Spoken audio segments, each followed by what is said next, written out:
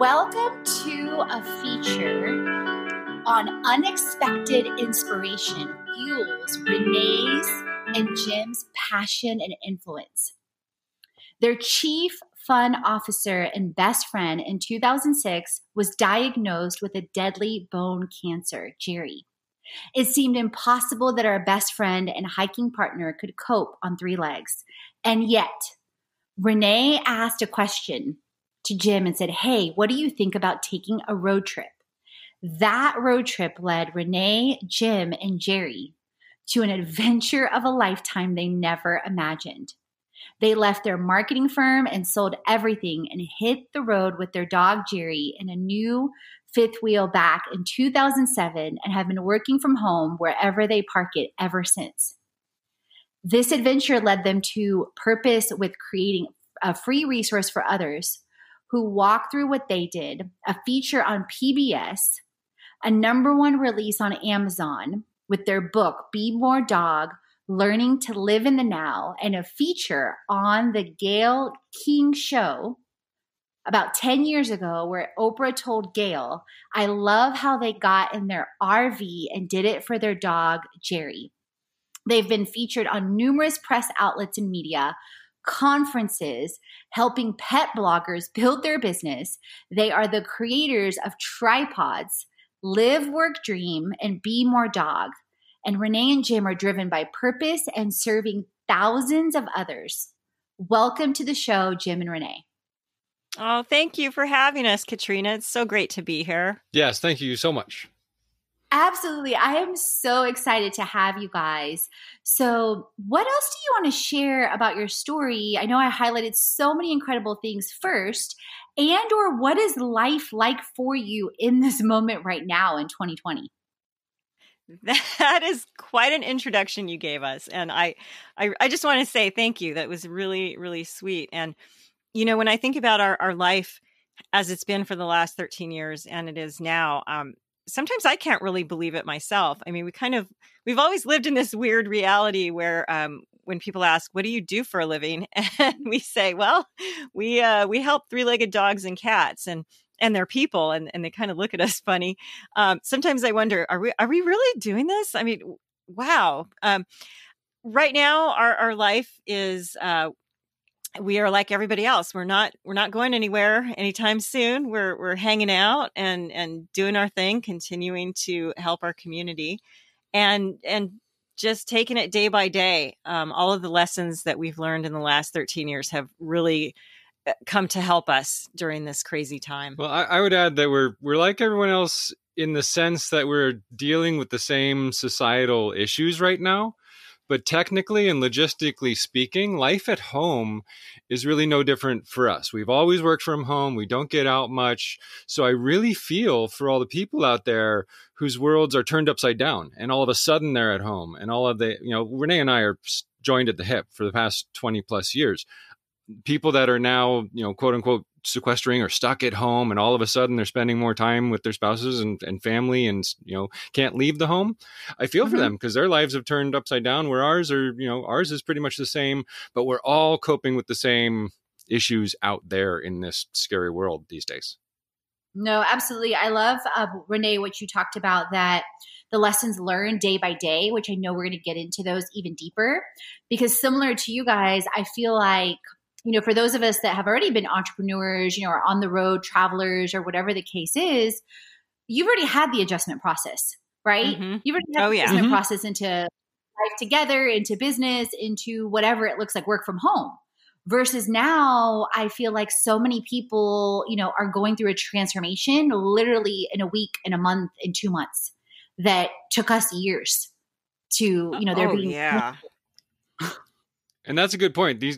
This lifestyle took time to get used to. I mean, we originally planned for a year off. So we were kind of on vacation there for a while and, it took time to get used to it. Whereas, today, if I was just kind of thrown into it and all of a sudden have to change my work style and that sort of thing, I could see how challenging that would be.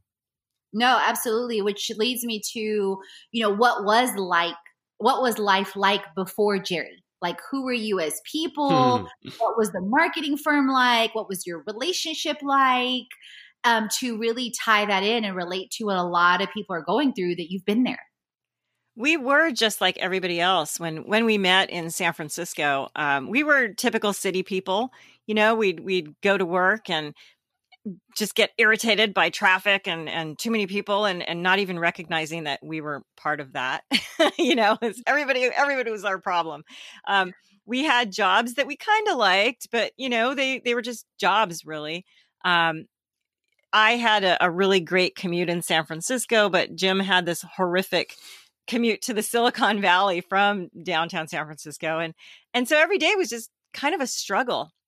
And we knew that something had to change, but we didn't know what. And all we knew was that the city life was getting on our nerves, and we liked being out in nature. We liked going on backpacking trips and camping and things like that. So we said, let's get out of this rat race and go see what our money can buy up north.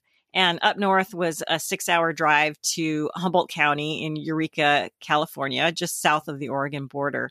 We looked up there and saw that all of the money that we worked so hard to save for a house could get us so much more up there. Mm-hmm. So we said, you know what, let's do this. Let's take this leap and move. And of course, the first question was, how are we going to make a living? I mean, there aren't a lot of jobs up there. It was a pretty depressed economy back then. And we kind of looked at each other and said, well, what can we do really well right now? And Jim's main talent was he was Mr. Marketing and graphic designer. That's what he was doing in the Silicon Valley. And I was an admin assistant, marketing assistant for lots of years in San Francisco. So together we're like, hey, that's pretty much what you need to run a small business. So we bought this house and we found a need in the local community for large format printing. We said, what can we do that nobody else is doing up here? Nobody's making trade show graphics and retail displays. All right, let's do that. We also knew we couldn't make a living from the local economy. So Jim continued to nurture his clients down south. Yeah, the caliber of clientele that I was used to in my, what I call the default life, I was a marketing communications manager in Silicon Valley in the heyday. And we moved to this remote location, and the people who say, I need a banner, I'd ask them why, or, get into the whole branding concept and what kind of events are you doing? And so I was continuing to pursue clients in the Bay Area, overseas, on the East Coast, and still living in that fast-paced event marketing world, flying out to do trade show installations and driving down to the Bay Area often. And Renee was, kind of home alone managing the business. And we had this little production facility in our office. So we were kind of had our feet in both camps. We were living the idyllic lifestyle with redwoods in the backyard, but I was still working our butts off. We were both working our butts off in a totally different world. And there was an event that happened. It was at Macworld one year where I was out of town and Renee was home alone, and our truck in the city got broken into. And our phone number was on the side of the truck because we, post graphics on the side of our truck. And Renee gets a phone call in the middle of the night with some guy mad telling her, get down here and shut off your alarm. And that kind of, with her being a home alone, there was an issue of, kind of safety and security. And when I came home from that trip, she basically said, we need a dog. And all along, I have been saying, I'm not ready for a dog. We work too hard. We got to wait till we have time for a dog. But this event finally led me to cave in, per se. And we went to the local shelter and we were looking for a guard dog. So we saw this German Shepherd looking dog tearing up a crate in his cage there. And turned out we went home with Jerry. Wow. So much of what you guys said there, I was taking notes the whole time. So one, I love San Francisco as a city, but I could see where, like, to your point, the commute, the busyness, like a lot of things, it's very different visiting as a tourist, or even temporarily versus living there.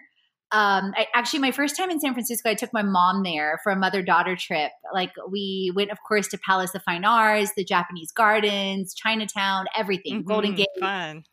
Beautiful, Sausalito across the bay, so many places to visit. So I love that you were already self-aware that you knew something had to change, but you didn't know what, and you loved, nature, you loved backpacking. So a lot of the foundational things were already there into exactly what you do now a lot. And then how I also love how you were talking about that, Renee, you were an admin and you had all these other business experiences. And then Jim, your talent in marketing and graphic design. And literally, you're exactly right. Like all we have is all we need. Like, of course we can learn more. Of course we can get better, but you always have the foundational things of what like your heart is leading you to do. So I love that you pointed that out, that you had exactly what you needed for a small business. And then you were continuing your relationship, as far as Jim, you were talking about with, planting seeds, the marketing manager role, the trade show travel. I've definitely seen and experienced that from a lot of different angles. Actually, right before this call, I was on a webinar with Sidewalker Daily, where literally that's what like 90% of their, audience does, like, traveling as far as for travel, social media, influencer marketing. And then on the other side, brands, helping arrange that. But I realized early on, I wanted more of a slower pace of travel, whether it's a week-long retreat, like in your case, you're going in your RV, whether it's, a month in one destination, whatever it is. But I've definitely had the super fast travel experiences too. So I can definitely relate to that. And then just to like wrap up your first trigger, like you said, that someone broke in the truck. So the truck is literally your livelihood, that, you've got the banner on, the advertisements driving around town. Renee's home alone. And finally it's the trigger and the point that you say, okay, we need a dog. You go to the shelter. Jerry's tearing up, his location. Yeah. So obviously there was an instant connection there with Jerry. There was. Absolutely. And the irony was that, Jerry was trying to get out of that cage and so were we on so many levels. Interesting. I love that you said that you were trying to get out of the cage, because I remember one of my dogs, Pebbles, that I made a decision to adopt. I walk in, the shelter. And as we all know, shelters, especially when they're all indoor, like I've seen some that are outdoor here in Atlanta. Yeah. Indoor, you're walking in, they're screaming, there's all this, noise, barking, meowing, depending on what section you're in. Mm-hmm. And I remember I was walking through with my brother, and I walked through like 3 different sections and didn't feel compelled to stop. And then there was this one crate, like in the back. And for whatever reason, I was like, oh, like there was this dog, like kept like sniffing her nose to the like edge of the crate. Right. Oh. And, the volunteer opens it up, and there's all these like chows, but then there's this one, like, she looked like a lab. And I'm like, wait, is she a chow? Is she a lab? Like, actually they're all chow mixes, but she just happens to look like a lab. And the only way you can tell is off her tongue. And I picked her up, and right away she just like put her head on my shoulder, like in the cranny, the nook and cranny. It was a done deal. I was like, oh, this is the one I'm taking home. I'm not asking mom and dad for permission. Like, it's a done deal. Well, we always like to say that dogs pick us out. We don't pick them.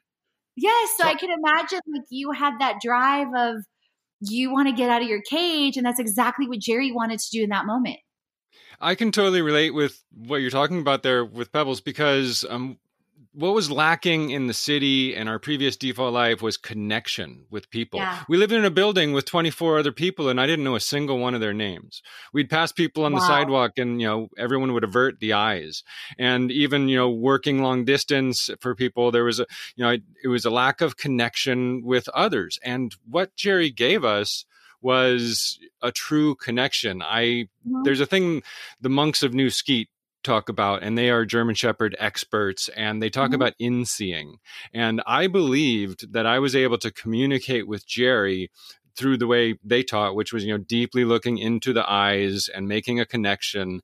And there was we developed this understanding. We had a true connection, and I got to understand that he was there for a purpose. He was there to, help us escape from that cage we were in by getting us out at lunchtime for the full lunch hour, and then a little bit more by wanting to play soccer, getting us out every Friday by, he would nudge the door at 5 o'clock. It's time to go. So we promoted him quickly to our chief fun officer.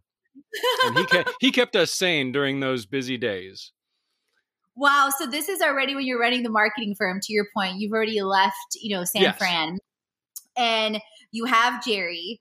And so I love so much of what you said there, Jim, because the connection and the community, because in the last couple of places I lived before I moved here, it was the same thing, right? Same thing in Houston, same thing in Atlanta, same thing when I traveled a ton. And I had community or I had friends, but I really made it my intention when I moved to this building and to this place. I was like, you know what? I'm going to know my neighbors. I'm going to know their dogs' names. And I'm going to connect with them. And I know like literally over 5 or 10 of my neighbors just like right around me. I even walk my dog's neighbor. Oh my God. I walk my neighbor's dog, Oliver. I said it backwards sometimes because I was like, I don't have a dog yet, but I can make friends and I can do something selfless and I can connect with other animals and give myself that moment of joy throughout the day. And so it's like, I love what you were saying. Like, Jerry wasn't wearing a watch. He wasn't like, oh, but he knew like, dude, it's been way too long. Like, you need to get outside. Like, this is ridiculous. Like, let's go. Or the fact that he would nudge the door at 5 o'clock. He did. He would even bang our computer keyboards with his paw. Like when we were totally ignoring him, he would come over and go bam with his big old paw on our keyboard and be like, let's go. What are you waiting for? And I think I think he could see the growing frustration in our faces. Maybe we were dealing with a particularly tough client or job. And, he saw something that we didn't, that it was just not obvious to us at the time. But he eventually opened our eyes to it. And that's why we called him our CFO, because he knew there was something more important than, my paper and my X-Acto knife and that I hunch over at my desk for hours at a time. And, he got us out there and helped us realize, you got to stop, smell the roses and get out there and make the most of every day. What year was it when you actually got Jerry? It was way back in the day. It was 1998. 99-ish. End of 98, 99. So it was way back. So you had Jerry. And the reason I went back to that, because in the intro, I talked about when he was diagnosed. However, you had Jerry for about 7 years before he was diagnosed with bone cancer. So talk about how, because I think this is also, this is speaking to my heart with the fact that I am getting a dog in 2020. Like that is on the list, period, point blank again. And I think that's also speaking to others to create more balance and flow in their life. And like Jerry was, chief fun officer. So talk about those 7 years, before he got diagnosed. And like you said, he would nudge the door. He would remind you during lunch. How did that start to get you guys outside more? How did that start to shift you as people, your relationship, all that?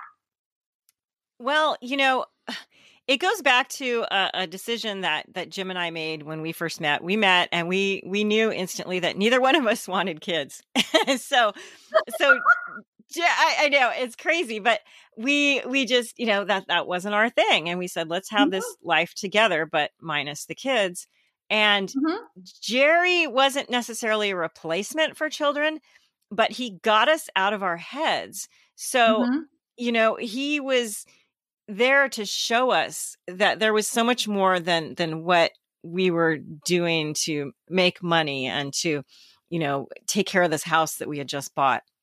So he would get us outside. Even a walk around the neighborhood would mean we would run into somebody, a neighbor that we didn't know. And they'd want to meet Jerry. And this was before he lost his leg. I mean, when he lost his leg, oh my gosh, everybody wanted to meet him. But, he would draw us out of our shells and get us into the world. And we started going on these really fun little short trips with him that got us deeper into nature. Well, for those 7 years, we were fortunate that we lived very close to the beach. And the beach in Eureka is not a Southern California beach. There's no one on the beach. You might have to wear a jacket, but, every Friday was basically 5 o'clock, time to go to the beach. And Jerry's favorite words became, "You wanna." It didn't matter what followed. It meant we were going to go do something other than watch you at your computer. So we'd say, you want to go to the beach. And every Friday we'd be going to the beach. And every month or every couple months, we were close enough to the Trinity Mountains where we would backpack and hike quite a bit. We were hiking, 12-mile trips in and out to the woods, spending, 5 nights in the wilderness in a tent. And Jerry was just in his element. He loved those trips. He knew if the back of the truck opened up, we were going somewhere, and he would jump up and, get in the truck and be ready to go no matter what. And it was a part of the Pacific Crest Trail we did in 2007. We went on an extra long hike, went to a few different lakes. When we came home, Jerry was 8 years old at the time. He jumped out of the truck, and when he hit the ground, he let out this blood-curdling yelp that just was so frightening and so scary. We were traumatized by it. And, we took him to a vet, and the vet said, he's got arthritis, he's old, put him on this NSAID drug and, a non-steroidal. And that went back and forth for a matter of weeks with this vet refusing to say, I don't know. He had all the big words and all the great equipment, and we trusted vets, and we didn't know to get a second opinion until one of his vet techs suggested, after like the 4th visit on different, try different dogs, and Jerry was still limping. She said, you might want another opinion. And when we got that other opinion, that vet came in and sat down and said, I don't know what this is, but it looks odd. And you should go to UC Davis. That's one of the best veterinary medical teaching hospitals in the country. And it was 6 hours away. But, we owed it to our CFO. We would do anything for him. And when we took him down there, they said, yep, sure enough, this looks like cancer. Come back and we can do an MRI and to determine, where we go from there. But amputation is usually the best way to improve quality of life. Wow. So at this point, like you guys were sharing, you've had Jerry for years. Like Renee shared that, so much more to life. The beach trips, you're obviously shifting as people dramatically. Trinity Mountains, the Pacific Crest trip. And like you said, that point where he jumped and yelled, and you knew there was something. And I think so many times, whether it's with animals or with people, people sometimes will, keep going to the doctor and one doctor. And, like you said, some of the most powerful words somebody can say sometimes is, I don't know. Finally your road led you to, obviously the rug's being pulled out under you, your life is completely shifting. And, and like Renee said, you both made the decision to not have kids, but Jerry was a member of your family, period. However, absolutely. Absolutely. Yeah. He really opened our eyes up to the necessity of taking charge of your health and asking good questions and being okay with the I don't know, and instead of getting frustrated, to look for answers. At the time we did not really know a whole lot about caring for a dog. It's like a person with their first child. We were just kind of winging it. And we didn't even know dogs got cancer at that time. I remember reading that in your lessons learned on our show and on the blog as well. I wouldn't necessarily know either if I had never heard of other dogs getting cancer at all.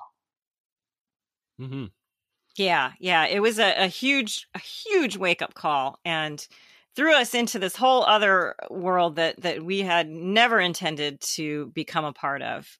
But the cancer, we wouldn't know it until a couple of years later, but it actually did bring us a lot of unexpected learning and growth. And I dare even say gifts, because there's so much that it can teach you about yourself and about humanity and how you live your life. You just have to be willing to receive those gifts. No, absolutely. And sometimes there's a song that I listen to, sometimes that your biggest blessings come through pain. And I mean, it's so true. Even if, how we're born, if you think about it, obviously, like in your case, like you said, you guys made the decision to not have kids, but whether it's a human or an animal or a dog, a woman carries, a baby for 9 months, and then there's a lot of pain before the blessing comes out. And even, a female dog, if she's carrying a litter of puppies, like I've personally gotten to deliver a litter of puppies when I was babysitting one night. Yeah, and it was a German Shepherd, actually. Oh, cute. You took me back to when I used to babysit for Corey. It was I worked at an oncologist office when I was in high school. And it was like my family for like 2-3 years, like my second family. And one of the ladies that worked there, Joanna, she used to have her and her husband, Dane, used to have me babysit their little boy, Corey. And they had a German Shepherd, and she got pregnant. And one time I was babysitting for her, I got to deliver puppies. Whoa. Yeah. Talk about adventures in babysitting, right? Totally. So you guys have, Jerry gets diagnosed. You end up going to this, the university hospital, or it was UC Davis. UC Davis, that's right. UC Davis, and they give you that they think it's cancer, and amputation is usually the best recommendation. So then you walk me through what happens next, and ultimately Renee's question and the leap of faith on taking the road trip. Well, when doctors told us that taking his leg off would be the most appropriate way to help him get out of the pain, but that it would not get rid of the cancer, we were like, well, what's the point? Oh my God, are you telling me my dog's going to be completely handicapped, but he's going to feel better? How is that going to happen? It kind of just threw us for a loop, because as people, we associate limb loss with just depression and a horrible way to live. And how could anybody go through that willingly? How could we do it to a dog that doesn't even have a choice in the matter? So we really debated between us when that option was given to us. Of course, that debate didn't last very long, because the only other option was, or you could put him down. and the vet didn't quite put it like that, but basically that was it. That was our choice. And Jim and I looked at Jerry, and we just knew that he wasn't ready to go anywhere. He just had this really painful leg that we needed to do something about.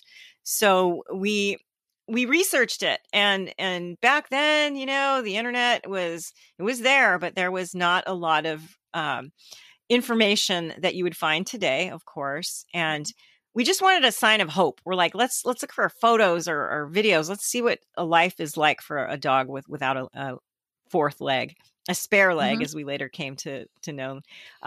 But we did some hunting around, and we found this video on YouTube of a Great Dane, and the Great Dane was missing a front leg, and he was digging around for gophers. And that big old Great Dane, he's going up and down and digging this hole, and his ears were flopping around, and he looked so joyful. And you could hear his person in the background going, "Go get him! Go get the moose! Or go get the gophers, Moose!" And we're like, "Whoa, that dog is twice as big as Jerry! Oh my God! And look at how happy he is!" And all of a sudden, that was exactly what we saw. We were like, "There's just joy. That dog's not concerned about." Am I going to be sore tomorrow? Is this, am I going to pay the price for this crazy stunt? No, the dog was just having a great time right in the moment. And at that point, Jim and I pretty much knew that we were going to go ahead with the amputation. There was a CT scan that needed to happen, though, before we knew for sure if that was even a possibility, because the vets wanted to find out if the cancer had spread any further. So we took Jerry back to the hospital for the CT scan, and they said, if the cancer seems like we can do something about it and get rid of that leg, and it's not anywhere else in his body, we can do it right then while he's still under anesthesia. And we said, yeah, great. Let's do it. Well, there was also, the doctor said, or we could just not wake him up. And that hit me so hard. I didn't have a chance to say goodbye. He's not ready to go. And that kind of put us over the edge to proceed with this unknown, because we had no idea what to expect. And, and meanwhile, in the back of my head, I'm thinking, what are people going to say about this? Is crazy. Look what we were driving 6 hours for vet care, and we're going to spend a few $1,000s on this. And I just kept thinking, I can hear my parents right now. Oh my God. You know how many dogs you could buy for that amount of money?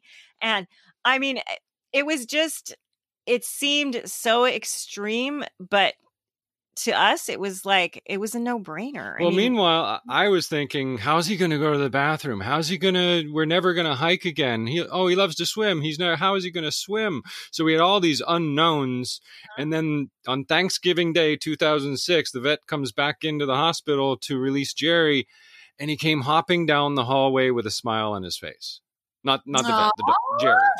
Well, the vet was smiling too. I was expecting a gurney and tubes connected to him and big bandages. He wasn't bandaged, so the scar looked rather gruesome.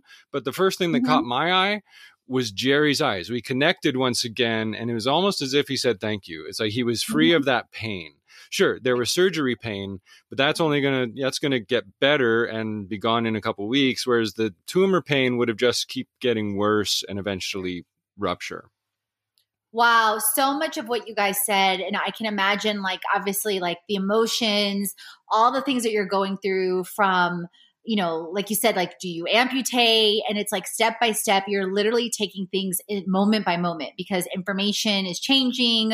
You're having to face different things. You're looking for different things. You're looking for a sign of hope. Like, I love the Great Day and the image of the digging for gophers. And I think, like, taking this story and just reflecting on, you know, so much of what you said that, you know, the Dane was twice as big and happy. And so you had the confirmation to go. And especially something that both of you said, like on one side, Renee, you were saying the sign of hope, right? And then Jim, you said the unknown. And I think so much of what people are walking through right now, whether, you know, they are sick with COVID, whether that loved one is sick with COVID, like I've, you know, walked through some friends that have been impacted, whether they are financially impacted, whether, you know, they are at home by themselves or whether they're home surrounded by family, whether they're having to adjust to working from home, whatever it is, it's, you know, people are looking for a sign of hope. People are looking for, you know, dealing with the unknown. And, you know, and let's be real, you know, and I'm sure you guys face this, obviously you face this with Jerry and your transitions and through so many things from, you know, San Fran to the marketing firm to what you've created now, that we think we're in control. And control is an illusion. You know, we are faced with so many things that make us realize, hey, like, and I love what you talked about in your lessons learned, Renee, on, you know, and Jim, when you were going back and forth on being present, being resilient, you know, and so many different things. And of course we're human. So of course you were thinking, Jim, of, you know, how is he going to deal with the practical? How is he going to swim? How is he going to do this? How is he going to do that? Because those are natural human emotions, but you didn't get stuck there. Because he didn't either. And, you know, he kind of showed us that, you know, one of the biggest lessons he taught us right off the bat was resilience and adaptability, because he woke up with one less leg and he realized, oh, I need to adjust my stance and adjust my gait and go about my life because I'm a dog. And he went on and he learned how to balance and go to the bathroom. And eventually, when he was all healed up, he got to swim again. And it was just a matter of seeing the hope. You talk about the hope that's, you know, we don't see the hope, but it's always there. It's like the sun above the dark cloud. The sun is still shining. We just need to open our eyes to be able to find it, to clear a path through those clouds to see it. And Jerry was ours. You reminded me of two things, Jim. So I didn't even think I was going to share this on this episode. I didn't even think it was going to be relevant, but it is. I broke my foot surfing back in 2016. Ow. Yeah, the first time I broke a limb. I'm very adventurous. And so when you were speaking about that, and I was imagining, you know, Jerry hopping down, you know, in the hospital or later swimming, or like, of course, in the pictures that I've seen and that are on the Lessons Learned episode and blog. So when I broke my foot surfing, I immediately thought to myself, I'm like, you know what? I can sit here and focus on all the things I can't do, because it was a spiral fracture for the next 2-3 months. And I thought, you know, in my naive state, I thought, oh, this is going to be fine in a week or two. You know, just like a lot of people are dealing with emotions, or they originally thought, you know, with this crisis. And I said, I realized very quickly from the doctor and the chiropractor that, no, this is like a 2, 3, 4 month affair. And I said, I can either focus on all the things I can't do, or I can focus on all the things I can, and I can focus on gratitude. I can focus on joy, on the neighbors. So I love that you drew that into Jerry's story and all the things he started to teach you. And then I love also that you talked about the sun, Beyond the Clouds. And I don't know if you guys have seen the movie Unconditional. And No. it's an incredible story. It is about, it's based on a book, and it's based on a children's writer who loses her husband. And she ends up reuniting with her childhood like best friend, and adventures they used to have in the forest. And one time where he got bit by a snake and she saved his life. And one line in her one line he says to her, and she ends up writing an extension of it in one of her children's books. He says, it's not a dead end if it took you where you needed to go. Oh, Yeah. I love that. And I feel like that's absolutely Jerry's story and his legacy. And then I love that what you said, Jim, about the sun beyond the clouds, because that's literally, she writes this story, and I have the children's book that's from that movie. It's about a bird. And literally, like in the story, she writes that the sun was always, that the mother bird keeps telling the bird, keep flying through the storm, keep going, keep going, keep going. And finally, he breaks through the storm in the clouds, and he sees that the sun was always there. It never left. It's always been there. Aww. Yeah. What it's great a beautiful story. Movie. Yeah. I cry every time I watch that movie. It's so powerful. So you guys see Jerry come out of the hospital. He's focused on joy. You start doing activities, swimming. So talk about, Renee, like when you decided, hey, what do you think? And you asked Jim, what do you think about taking a road trip?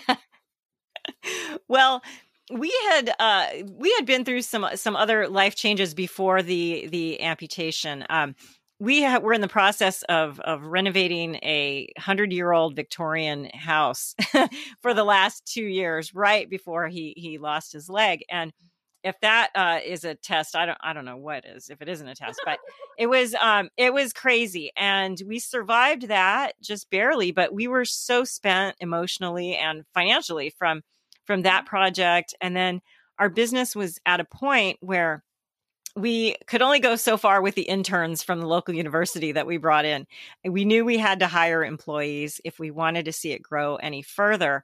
It was doing really well, even through the first downturn after 9/11. And we were very fortunate for that, but we knew we were tired of it. We just knew. We were like, it's been 10 years. I want to do something different.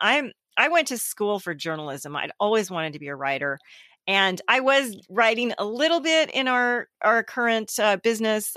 But it was marketing materials and promotional things for businesses. My heart just wasn't in it. So when over about the year before that Jerry lost his leg, we had kind of bounced around ideas about selling the business, but never came up with any kind of concrete plan. Once Jerry lost his leg and the vets put a time frame on his survival, they said, we're going to take that leg, but in a best case scenario, if you don't do chemotherapy, you're going to get 6 months with him. And we were like, what? Are you kidding? He's going to go through all this for 6 months? But we said, well, what can we do in that 6 months? Maybe we can actually do what we've always wanted to do, which is just take some time off and travel a little bit. And I just started thinking about different ideas about how we could pay Jerry back for so many years of just being dedicated and never complaining about the long hours that we worked. So I thought, well, let's take him on a road trip and let's see where that goes. Maybe we can find a new place to live or to a new business that might excite us a little more than what we're doing now. I don't know. So I thought about how we would do that. And I thought, well, an RV, we both liked camping anyway. So we were both kind of hippie granola in that sense. And, and this is somebody, let me just get this story straight. I grew up in Southern California. I was a hair and makeup girl from the time I was a little tween. And so over the course of the next 10, 15 years, our transition to these hippie granola Northern California types was kind of shocking to everybody. But when the RV idea popped into my head, I said, let's do that. Let's just get an RV and travel around with him. So I get Jim outside one day and I put a cocktail in his hand and I said, hey, I gotta talk to you about something. And Jerry was doing pretty well at that point. He had already been an amputee for I don't know what, 2 months, 3 couple of months. Mhm. And I told Jim, we need to do something really drastic. We need this. This is just, I don't like where things are going right now. I don't want Jerry, if he's only got a few months left, I don't want that to be spent sitting on the floor of our office. I want us to go have fun. So I said, what do you think about taking a road trip? And he looked at me and he was like, what? What do you mean, like a weekend? And I'm like, no. Well, it was more than that. You said, let's buy an RV. Let's sell the house. Let's sell the business. Let's turn our world upside down. I got pretty excited. Surprisingly, it didn't take me long to agree because I didn't want to spend Jerry's last 6 months driving 6 hours each way every few weeks for chemotherapy and, not enjoying time at the beach and going out and meeting people. In the meantime, I had, like Renee said, gotten pretty burnt out on the business, primarily because we had built a pretty lucrative operation. We were busy and the money was good. But I was sick of doing it for the money. I wasn't really passionate about what I was doing. I used to be because I loved the projects, but then they were all the same and they were all for other people. So in a matter of minutes, by the time we finished our drinks, I said, okay, make it happen. And she's amazing. She bought books and she put a big chart up and she helped budget and plan this sabbatical for a year off. That's what it was going to be. And I agreed to that. And we had these checklists of communities we could, go visit and, go down the list of would we live here? Would we want to live here? What could we do for a living here? And that was the goal. That first year on the road was to travel around, find these beautiful places, go from one to another, enjoying the ride along the way. But let's see, is this somewhere we want to live? And is this something we want to do? And that kind of went on. And we found that, there's no ideal one place. Approaching the road trip from that angle, which was to plan for our future and look for these little niche businesses that we might want to start or cool communities. It felt a lot more responsible than just saying, hey, let's go on a road trip for a year. I'm a pretty responsible person, I like to think. And so I wanted it to be practical, yet honor Jerry and have some fun along the way. Wow, so much of what you guys shared there. So I love how you pulled into, Renee, like your journalism background, that like you said, you did some copy and different things, but it wasn't like your heart wasn't in it before. And I can tell you, like reading your lessons learned on the road to happiness, I can absolutely feel your heartbeat. Like when I was reading and reflecting. Yeah, 1,000% when Jim mentioned that, you wrote it and I was like, okay, cool. Do both of your voices or do one, like whatever you want to do.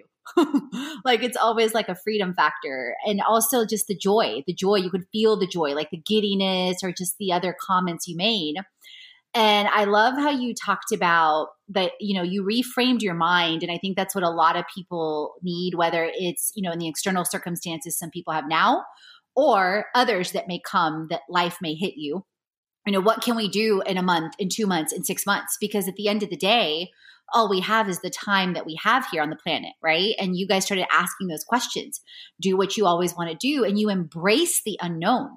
And I think especially like so many of us, we've gotten, and this was definitely my old story when I was in corporate years ago, you get so married to the known. And almost like that's all there is and I can't change, or I have these bills, or I have this, or I have that. And it's like, no, actually you don't. And actually you can pivot and you can change and you can start to embrace the unknown. And I love that you talked about that you were a hair and makeup girl and now you're both like hippie granola types. Like that keeps making me laugh because I can imagine like Jim, like you were, working in marketing and trade shows. So I can also like imagine that as well. Cause, being in corporate and several different industries, but like, I think many of us grew up as hair and makeup girls or professionals, in like whatever industry I worked in corporate. My last full-time corporate role, I was working, as a chief audit executive in black suit. Wow. In boardrooms with a whole bunch of old white men. No offense to old white men. No offense at all. But you can imagine, like, Jim and Renee, we've now connected, over several emails, over, the episode before, and now this one. that's not the first thing that people think when they talk to me now at all. Yeah. Yeah. Yeah. And I'm sure you didn't imagine yourself when you were a little kid. What do I want to be when I grow up? Well, I want to wear a black suit and be in a boardroom. That's probably not what you envisioned. Not at all. And to your point, it's funny that you say that, because what I remind myself, this has actually been coming to my mind a lot this year lately. And I think it has to do with the word that, I picked for this year, joy. So what I keep, like, a lot of times when I close my eyes, I imagine, and now I can truthfully say, through the transformation over the last 7 years, like, I literally live, an amazing life every day. Is it easy? No. Is there practical things to consider all the time? Like exactly what you're sharing, with the business and shifting, and like Jim shared that you had the money, but you didn't feel excited or in love with what you were doing. And, like you shared, Renee, you put together, the budget and the plan and the sabbatical. There's always pain in the transition, the pain to the purpose. Or there's always, when you grow, like different things. But the picture I have in my mind a lot lately is when I traveled with my mom when I was 6 years old to Bulgaria. She was pregnant over 7 months with my brother, traveling overseas. So she clearly debunked the myth of being at home when you travel completely. And I distinctly remember one particular memory when we went to Bulgaria for a week to visit my grandma and my great-grandparents. And I would fearlessly run downstairs to the playground, hair tangled, wearing whatever colors I wanted, which I wear all the time now, pink, blue, and green. So I totally relate to the hippie granola type. And I would play with everyone. And it didn't matter that I didn't even speak the language at the time. That's cool. That is really cool. So I totally relate to the hippie granola type. And I can imagine like your family being amazed at how you transitioned, because trust me, I've had the same conversations, I'm sure, with my family too. Well, and when you break away from convention, people look twice at you and they're suspicious. They're like, "What's wrong with you? Are you having a midlife crisis?" And well, we were pretty young at the time, so no, we did not have a midlife crisis. We just had a wake up call, and it came in the form of Jerry's cancer. Mm-hmm. And I love that you talked about that you started to wonder, what are people going to think? But then ultimately you decided, you know what? I don't care what people are going to think. This is my life. This is our lives. This is what we're going to do for us and for Jerry. So talk about your time with Jerry. Once you sell everything, you set up the budget, the plan, you get the RV, the time that you had, and how that started to transition into the community and how his legacy lives on. Sure. Well, we sold the business and the house in 6 months, pretty much. And that was the hardest and most fast-paced time that we had over the previous 10 years. I mean, it was insane. We're trying to beat the clock with Jerry's cancer and get him on the road before that comes back. And we're dealing with this transition out of the business. And it was brutal. It was brutal for both of us. But we saw the big picture and we're like, okay, if we can even if Jerry's only on the road for a month, it'll be so worth it. It'll be so worth it. And I will never forget the day that we handed the keys over to the new business owner. She bought the building, which had our living quarters upstairs and the business downstairs. It was a live workspace. And we handed the keys to her and we walked over to the truck. We got inside, we pulled away and looked at each other and just laughed hysterically. It was like this huge sense of relief. We couldn't believe we pulled this off. Oh my God. And literally there was like this wide open road ahead and we had no idea what was going to happen, but we just knew that we were on the right path. We had a real kind of rough schedule planned out. I mean, deep in our minds, we knew we were living on borrowed time with Jerry, but we lived near the ocean and we wanted to get to the Atlantic coast to see him play in the Atlantic Ocean. And we wanted to get up to Maine by fall. And we had left on June 2nd. So we went through the Great Lakes region. We went through the Grand Canyon area. We just took our time rambling around the country, and we made it to Maine by the fall, and we got to see him play in the Atlantic, and he was still showing no signs whatsoever of any sort of sickness. And I think it was partially the lifestyle that helped contribute to his longevity. Every day was a new adventure. And every day we were going to go do something new and exciting and explore. And I think that helped him and us kind of come to terms with what really matters in life. And we started to kind of follow his lead. And we ended up going down the coast to Florida and spent some time on a farm in Florida because we had budgeted for a year off. And we were now, past that year point, and we were just kind of burning through our savings. And we had learned the importance of, staying debt free. We had paid off the RV, and we were just kind of burning our money, but enjoying every day to the fullest. And in the meantime, we had started this little blog all I wanted to do was share with the world how awesome Jerry was doing on 3 legs and share videos of him playing at Devil's Tower and, running in the ocean and playing and swimming in the lakes. And people started emailing us daily, lots of emails asking us about their dogs and their types of cancer or it wasn't cancer. And we only had this one type of dog with one sort of cancer. So I installed discussion forums on Jerry's website. And that's when the community was born. We provided a platform for people to talk to each other about their own dogs, share their success stories. And it kind of grew organically from there. After that, I installed a live chat room. So any time of day, members could jump in there and, share their experiences. But Renee and I, from the beginning, we didn't think it was going to be our business. We'd never wanted to charge people for this sort of information and access because we never wanted anyone to ever feel alone and lost again when going through what we went through. So while the website was growing, so was the expenses in hosting and that sort of thing. And Renee was starting to develop content for the site, but we weren't making any money off of it. So we kind of reached out to some manufacturers. And, we had tested some products with Jerry. So I developed some drop ship relationships with different harness manufacturers. And one of them said, oh, well, you got to sell at least, 12 a year to be able to maintain your program. And I was scared. I was like, oh, I don't know if we can do that. We got a pretty small niche with our, 3-legged dog blog.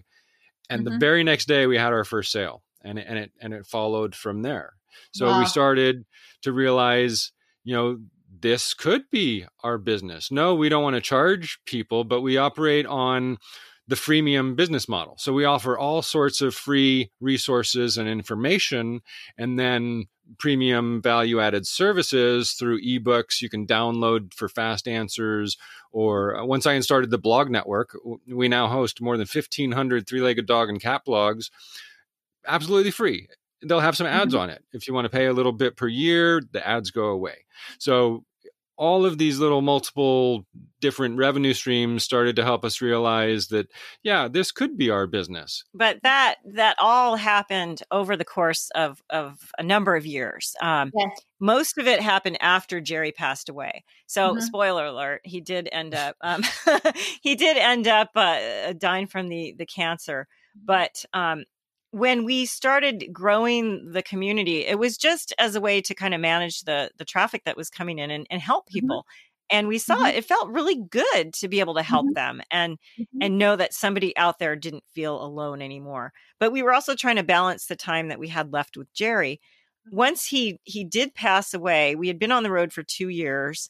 It was the most incredible 2 years of our life. And when he left us, we felt like, oh my God, can we do this? Can we keep this community if we don't have Jerry with us? What are we going to do? And then one day a member asked Jim, and she said, are you guys going to keep Tripods going? And he said, of course. Like he knew right away that this was a thing that was more than a website. It was more than a business. It was a community of people helping one another. And never in a million years did we expect that to turn into something that would bring a little bit of income in, but more importantly, it would enhance our lives in so many ways.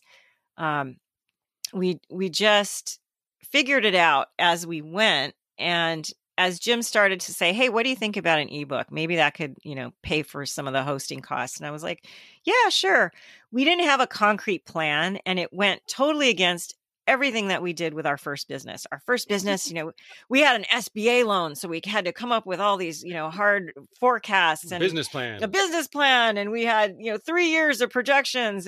we were so by the book with the first business, and with tripods, it just really happened organically. And that made me a little bit uncomfortable when I looked back at what we were doing, but at the same time, it just felt right. It was what we were supposed to be doing. It had become fulfilling. And we just kind of realized, this is our purpose. This is actually making us live fulfilled and be able to help other people. So let's make it work and make it self-sustainable. Mm-hmm. I love so much of what you guys said there. So number one, I was picturing you guys laughing hysterically after you handed over the keys, and the childlike excitement and all the joy that you had there. And, making things happen. And like you said, Jim, every day is an adventure. And I completely agree with you on the lifestyle longevity. Like what popped in my head when you were sharing that was, I can imagine if you would have made the decision to stay at home, with Jerry and just, maybe have some short-term trips. I don't think he would have lasted as long. And the transformation that happened inside of both of you, as far as that's, miraculous and amazing, and just like the shifts in your own life and your own lifestyle. And then your joy for sharing, with the world, Jerry, as, he was having his own adventure and sharing that to spread light and love into the world. And I love what you said, Renee, that it was, the most incredible 2 years of your lives, because it was literally like opening you up to a whole new world. I remember Aladdin, the song, like the whole new world, like literally that's like the movie song that was playing in my brain. And people started emailing that the platform organically grew. And I think it's super important for everyone to realize and know that it is, like you said, it did not happen overnight. It was a passion project. It was purpose driven. It didn't happen overnight. You didn't make money your first goal. You didn't focus on the SBA loan, the business plan, reviewing it daily or any of that, that you completely trusted your intuition. You trusted how things were developing. And it reminded me, Renee, you said this in the Lessons Learned episode 2, like the Everything is Figure Outable, Marie Forleo. I love that book. Yeah. It's such a great book.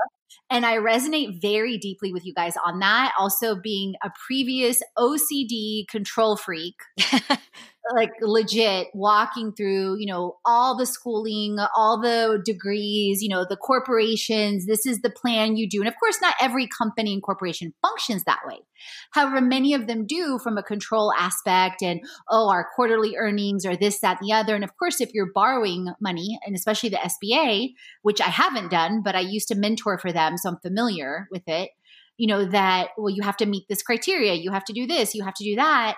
And while structure is a good thing, like I'm not saying structure is a negative thing at all. Like I definitely follow structure on a daily basis, to, be aligned in different things. But at the same time, it's so important to be intuitive and listen. Like even when you guys emailed me, I was like, we've never had a couple that does things, with, pursuing what they love, but also with, tripods and 3-legged dogs and cats. But I always tell people, like, if it's a passion and a purpose, you will allow that baby, that community to grow in ways you never imagined. Like I didn't imagine a year ago or 3 years ago, I'm going to meet a Renee and a Jim, and they've lost a dog to cancer and they're inspiring the world through, helping other people in the same aspect, and it's lighting their souls up. But immediately when I read your story, I was like, oh my God, this is so inspirational. Oh, thank you. And if you would have asked me, 15 years ago, if I would be, living on the road, enjoying life every day by managing a website about 3-legged cats and dogs, I would have laughed out loud in your face. Exactly. I would have told you were bat crazy, like completely. Yeah. Maybe we are. But here we are. I think it takes a little bit of crazy to live the life that you want to live.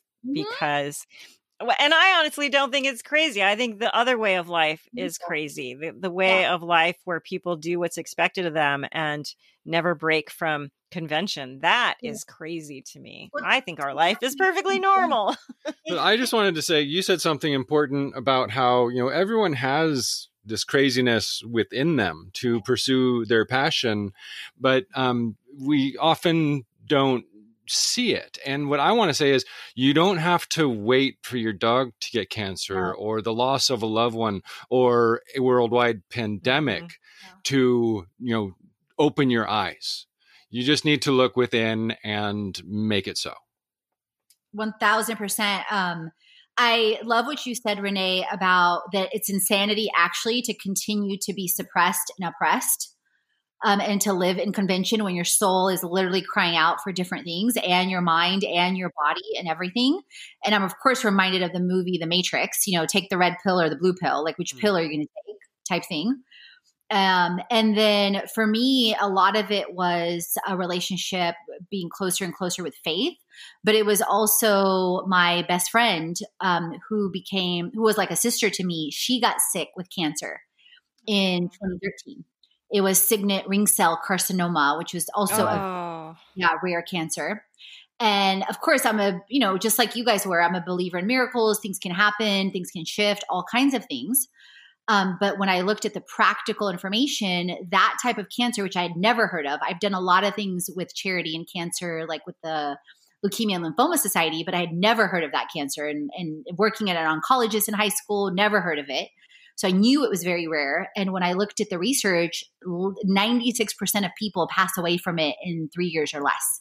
Oh, wow. So I knew. And I did a triathlon in her honor, and I made sure I went and visited her like within 2-3 weeks of her being diagnosed, which I am very grateful, because I wouldn't have seen her otherwise, because she didn't even make it till Christmas that year. Oh, I'm so sorry. Oh my gosh. Janelle, absolutely. We met in college, and my best friend Angela, and we started nonprofits together. We we traveled the world together. We started businesses together. Angela and Lindsay and I are still very close. And I always talk about Janelle like she's my angel. And I'm sure you guys talk about Jerry all the time, obviously. And what woke me up then when she got diagnosed with cancer is so you talked about Oprah. So it's funny how our stories are intertwined.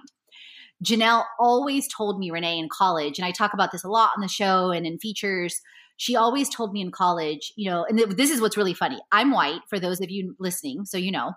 And Janelle was African-American, okay? Yet she would always tell me, Katrina, you're going to be like my Oprah and I'm going to be your Gail. And I'm like, Janelle, like, this is hilarious. You're black, I'm white, and you're like reverse. She's like, I don't care. And so when she passed away, I started asking myself, like, Katrina, are you really living out your full passion and purpose? Really? Like, are you really that girl that Janelle used to say that to in college? Or have you lost pieces of her along the way? Or did you allow the world to talk down to you, to suppress you, to oppress you, to make things only about money, about the external? And I faced, as obviously you guys have too, a lot of humbling wake-up calls about the choices I made for a really long time, until Janelle woke me up. And obviously in your case, Jerry woke you up. He did. And it was not a way that I'd ever expected to be enlightened, or I wasn't into the whole woo woo or any of that when Jerry got sick, but along the way, he brought us out into the world and allowed us to experience things that made us better people. Like everybody wanted to meet him. Who's this dog with 3 legs? Oh my gosh, what's his story? And we had a chance to connect with people that we never would have connected with. And all of those experiences added up to the way we now approach our Tripods community, which is we don't judge. There's a million ways that people can treat their pet's cancer, and whatever they choose, it's their choice, it's their story, and we will honor that and respect it and not judge. And one of the greatest compliments that we get from our members is there's no judgment here. There's no drama. It's not like other communities online. It's not like Facebook. And it's kind of this unspoken rule. We've never even had to come out and say it. But I think that energy that we put out, that Jerry taught us to give to the world, translates over and over again to people who come to us in need of help. I love that. 2 things I wanted to ask you along those lines. Speaking of that, I love Jerry's motto, it's better to hop on 3 legs than to limp on 4. And so obviously, like you've highlighted, Jerry's reached, and you've reached more. 1, Jerry helped you find your legs. 2, he's helped you reach more people with 3 legs than he ever could have with 4. I'm reminded of that movie of the surfer that lost her arm when a shark bit her. She said something very similar. Or Bethany. Bethany Clark. Yeah, she has immediately that came to mind. So as you think about that, like the lessons you've learned along the way, and then also like your community, like you've talked about, like how have you guys changed and those lessons, and then how do you manage your community? Like you talked about the chat, you talked about, the blog, like, what does that look like on a day by day basis? And then how are you living out that purpose and that motto daily? Sure. There's a lot there, but it goes back to, the saying, it's better to hop on 3 legs than limp on 4, because that's what we were doing. We were kind of limping along on, one of our bum legs because it was missing. There was something missing in our life. So once we got rid of that dead weight, we were able to hop along at a quicker pace and be rid of the pain. And by doing that, it opened our eyes to purpose, like you said.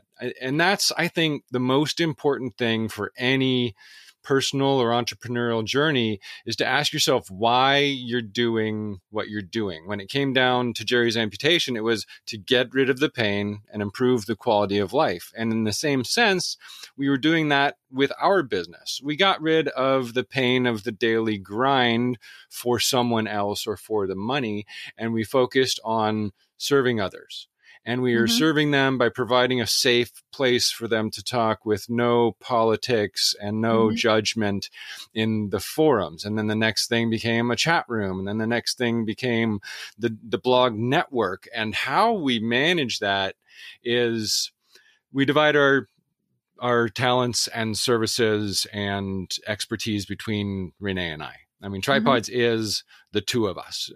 There's very rarely times when we outsource certain things, but there are the 2 of us that do all of this. So she focuses on content development, and she is the writer and the editor and the chief content producer.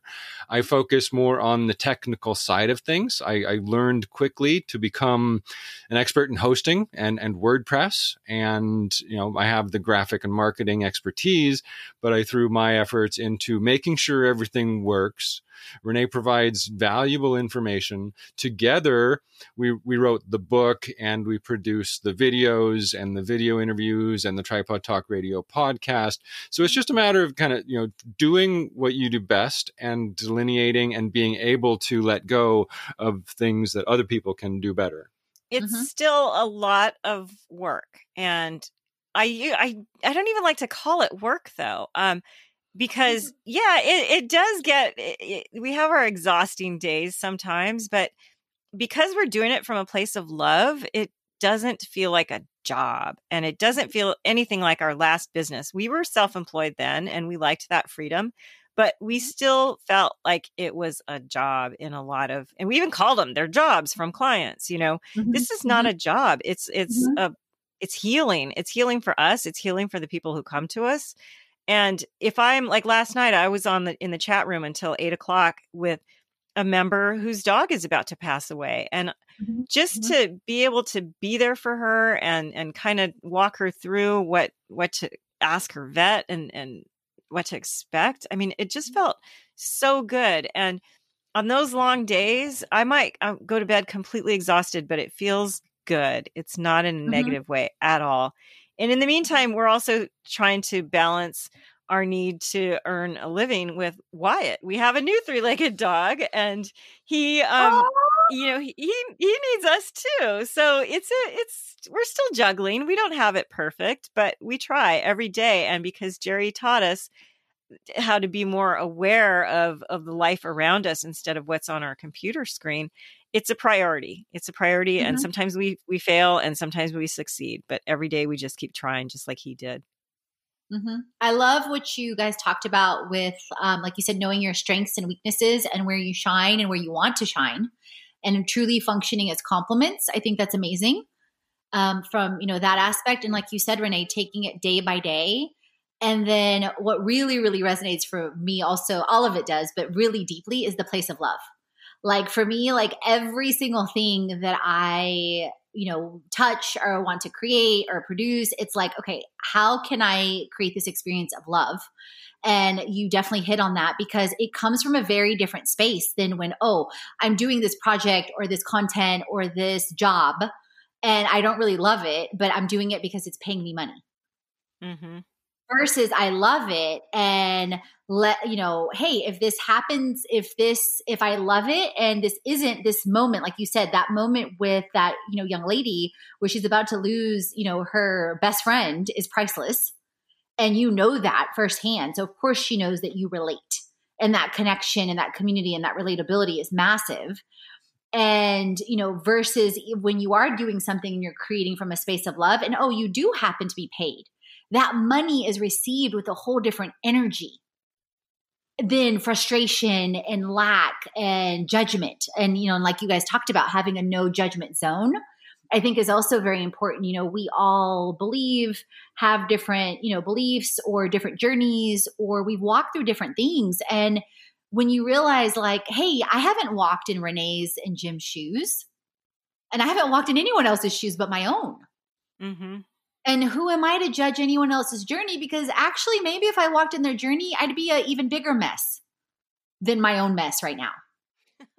We're all figuring it out day by day. So I love that. So speaking of which, what guidance would you guys give to people today in 2020 that are walking through illness, through industry shutdown, through safety concerns, through loss, through financial woes, all these different things that obviously you've walked through, over the last several years in different ways. What, anything else beyond what you've mentioned, or re-emphasizing a point, just anything else? Sure. I want to start by saying that I don't want to trivialize what anybody is going through right now. I know that times are so hard for people out there, and all of us have our own issues related to the pandemic and the lockdown and not knowing what the future holds. Some of us are more comfortable with that than others. My best advice to anybody right now is to remember that even right now, even when things just look completely hopeless or scary, we can choose how we respond to our fears about the unknown. We can choose to respond to how we respond to the news that we got laid off. That choice is the only thing that we have control over right now. And how you end up making that response, what your response is going to be, is going to affect not just what's in your heart, but everybody around you. And there's a really great quote that I love by Viktor Frankl, and it is, when we are no longer able to change a situation, we are challenged to change ourselves. Mm-hmm. We have to change if we cannot change the situation. And for somebody like me, I am a hothead by nature. I fly off the handle. I used to a lot, Mm-hmm. but over the last 25 years or so, I've just learned that doesn't do any good. And I'm not always perfect at remembering that I have a choice in how I'm going to respond to whatever, how Jim says something to me, or my dog poops on the floor or whatever. I mean, I have to remember that. So we can't control the situation, and we can control our reaction. It's all we've got right now. And one of my favorite sayings that I've been saying a lot lately is, the situation is the boss. And I heard it on this documentary, and this guy said, the situation is the boss. And now when things just look like they're totally going to suck, Jim and I remind each other of that. I love that saying. So if we can remember that and we choose our reaction wisely, everything feels just a little bit better. Everything. And if we choose poorly, everything's going to suck. It's up to us. I think that's so important. And what Renee said about it's all about how we react. But a lot of listeners may be saying, great, how? How do you, if the situation is the boss, how do you control that? And how do you change your reaction to the situation? And there's another quote by Viktor Frankl that I will just butcher and paraphrase, which is basically, there's a crack where the light comes in. And there's a sliver of hope in everything. And through that crack is where the light comes in and makes any darkness a brighter place. So find that crack. For us, it was our dog getting cancer and losing a leg. And over the time, it opened our eyes to such brightness in our life. So it's a matter of, we can't control the situation, which is the boss, but we can control how we react to our boss. Like if you're living the default life and you hate your boss, find that crack where the light shines in and squeeze your way through it to the lightness. Yes, and it is a squeeze. So amazing. How are you guys focusing? So obviously you're not on the road right now. So how are you guys focusing or pivoting or enjoying where you are right now with presence and purpose and casting and creating vision, or things in your community? Like, what are some of the practical things you guys are doing? So one thing we're doing is understanding that a lot of people, their worlds have been turned upside down and they've been thrown into, social distancing. And, we host a platform that encourages social engagement. So I've discovered that, I've been telling people on social media and everywhere, now more than ever, we need to remain socially engaged while practicing safe physical distancing.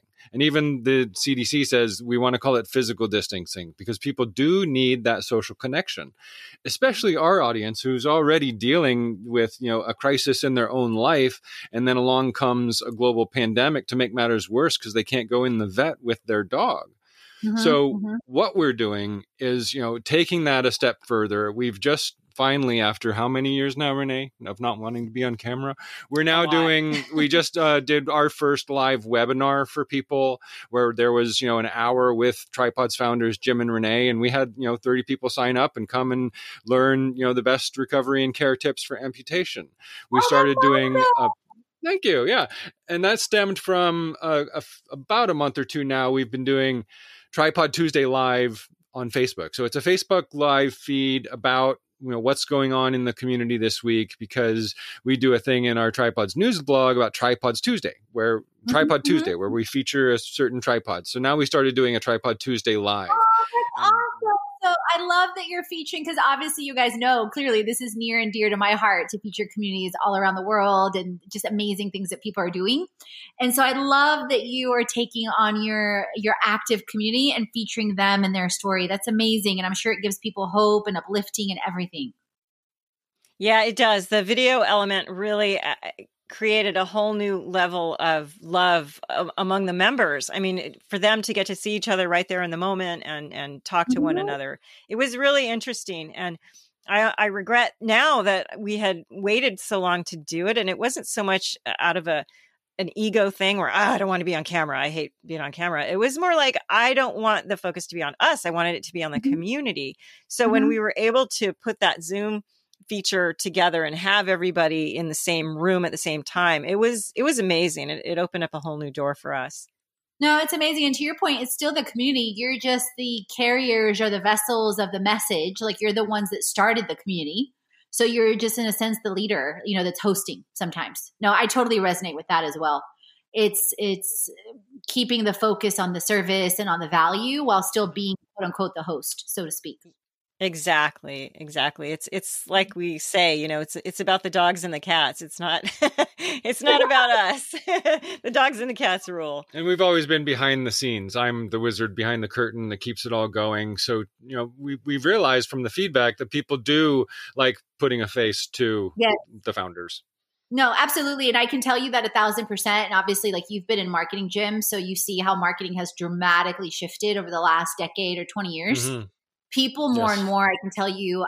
So 1,000%, like I almost feel like it's weird. I feel like I'm more connected now than ever. Like today I'm on 2-3 other community things, involved in travel, online communities, like more than ever. And I think that's, super important. And then also hosting our own things, obviously. But I've learned and realized that more and more people in the social media obviously has a great deal to do with this, and influencer marketing and features like this and podcasts, obviously the whole explosion of podcasts over the last decade. People more than ever want to know the face and the voice behind the business, because people care more than ever. Like, is your passion and purpose aligned, and are you living out in integrity what you share? So I think that's definitely what you guys are experiencing. And I won't surprise me if it continues to explode even more as you guys continue to do features and Zooms and webinars and all of that. Oh, thanks. Well, that's one of our goals for sure this year. And I'm still every day, I ask myself, is this really happening? Are we really in this pandemic? This is so weird. But at the same time, I'm trying to remember that this is a chance for us to reevaluate everything. I mean, not just me and Jim, but everybody out there, all of us. This is a pause button. This is a chance for us to ask ourselves, are we having the life that we envisioned? And if not, what can we do to get back on track to getting that life? No, absolutely. To create it. I love that. No, it is absolutely. I mean, it's not just a pause. Like for you, it was a pause for you guys, like with Jerry, right? And then with every single community member, obviously it reminds you, for me, it was with Janelle, and then helping people create what they love and every, community aspect of that.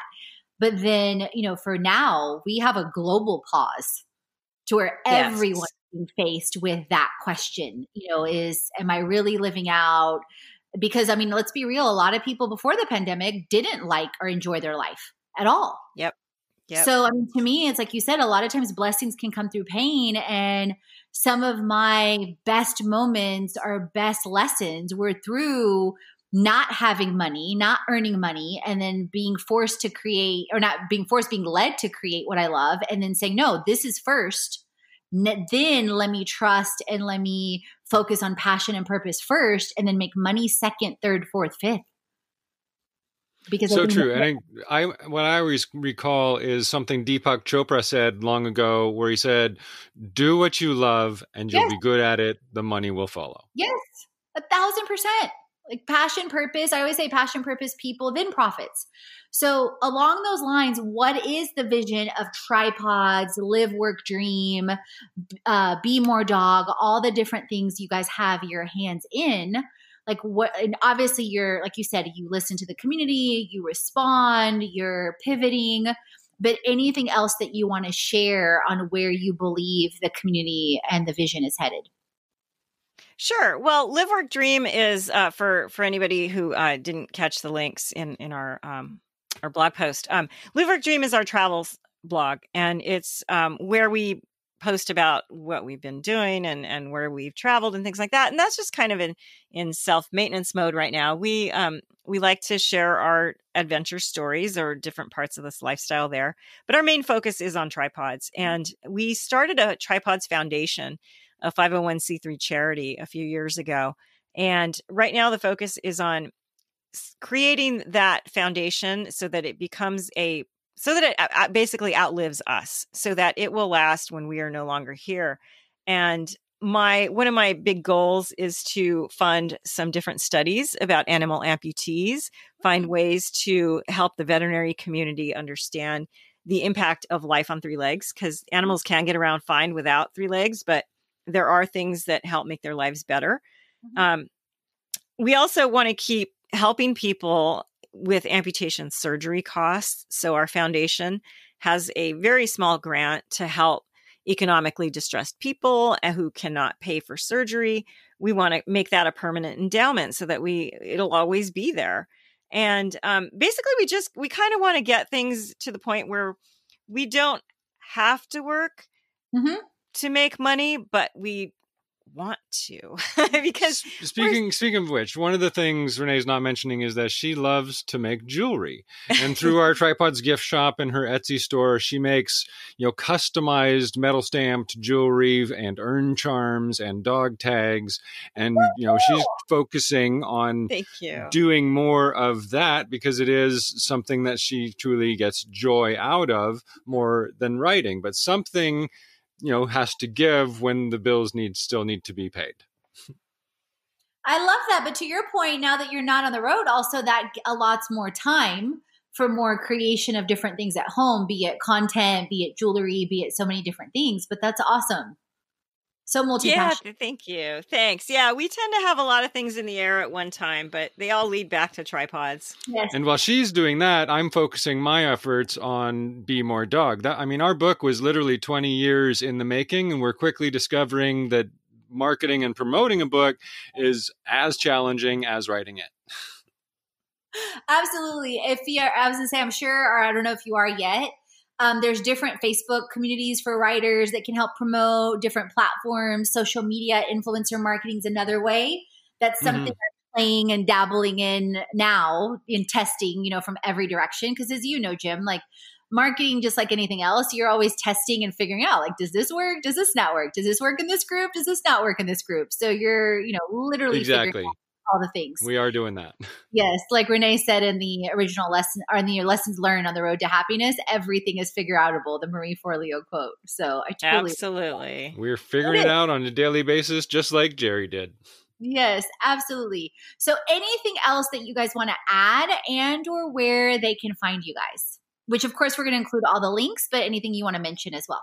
Sure. I certainly appreciate that. BeMoreDog.net is where we're sharing excerpts of the book and videos of the book and photos. And of course, the book is available there in ebook and all the different formats. You can find it on Amazon, anywhere books are sold. But we have a blog going there that kind of shows behind the scenes. And I'll post a little excerpt of the book, and recently shared, pictures of Jerry doing his job as CFO going on hiking trips. So that's at BeMoreDog.net. But we want everyone listening to remember tripods.com, and that's spelled with a paw in the middle, PAW, tripods.com, and tripods.org, O-R-G. Because at tripods.com, there's just resources for anyone facing amputation for their cat or dog, videos, podcasts, everything you'd ever need to know for care and recovery.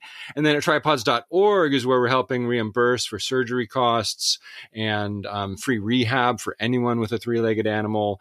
And Renee downplays live, work, dream, but it is what we do on a daily basis. We are living the dream work life.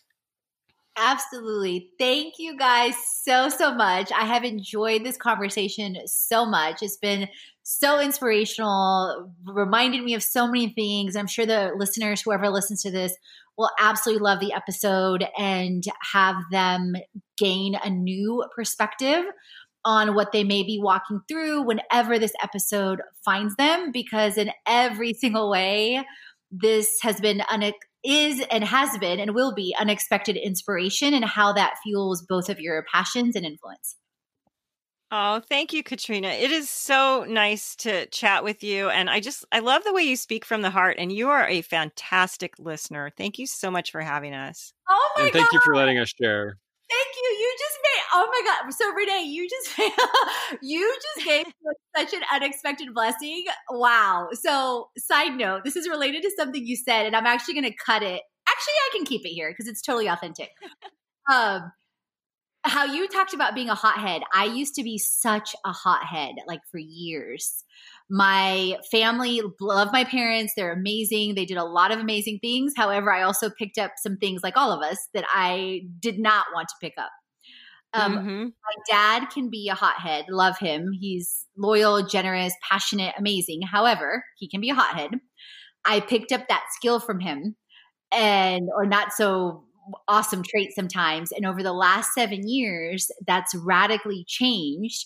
But then also what you said about listening, I used to be like such not a good listener.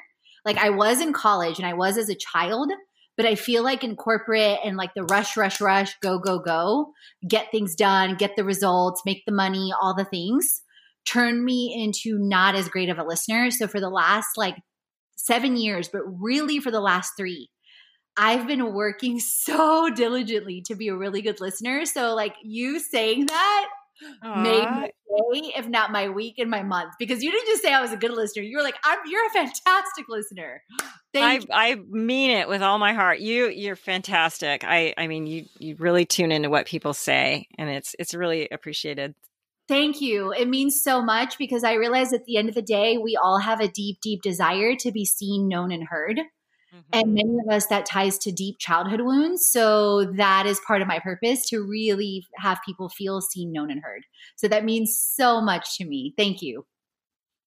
You No, bet. thank you. You're Where doing a we great talk job. all the things on faith, wellness, money, marketing, business, and travel, so you create a life and business you already.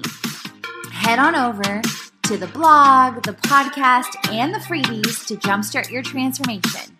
If you're ready to dive into the online courses, the live events, or the retreat, and if you want to create with our community on an even deeper level, definitely check out our internships, our influencer collaborations, management, and brand engagements. Let's create it.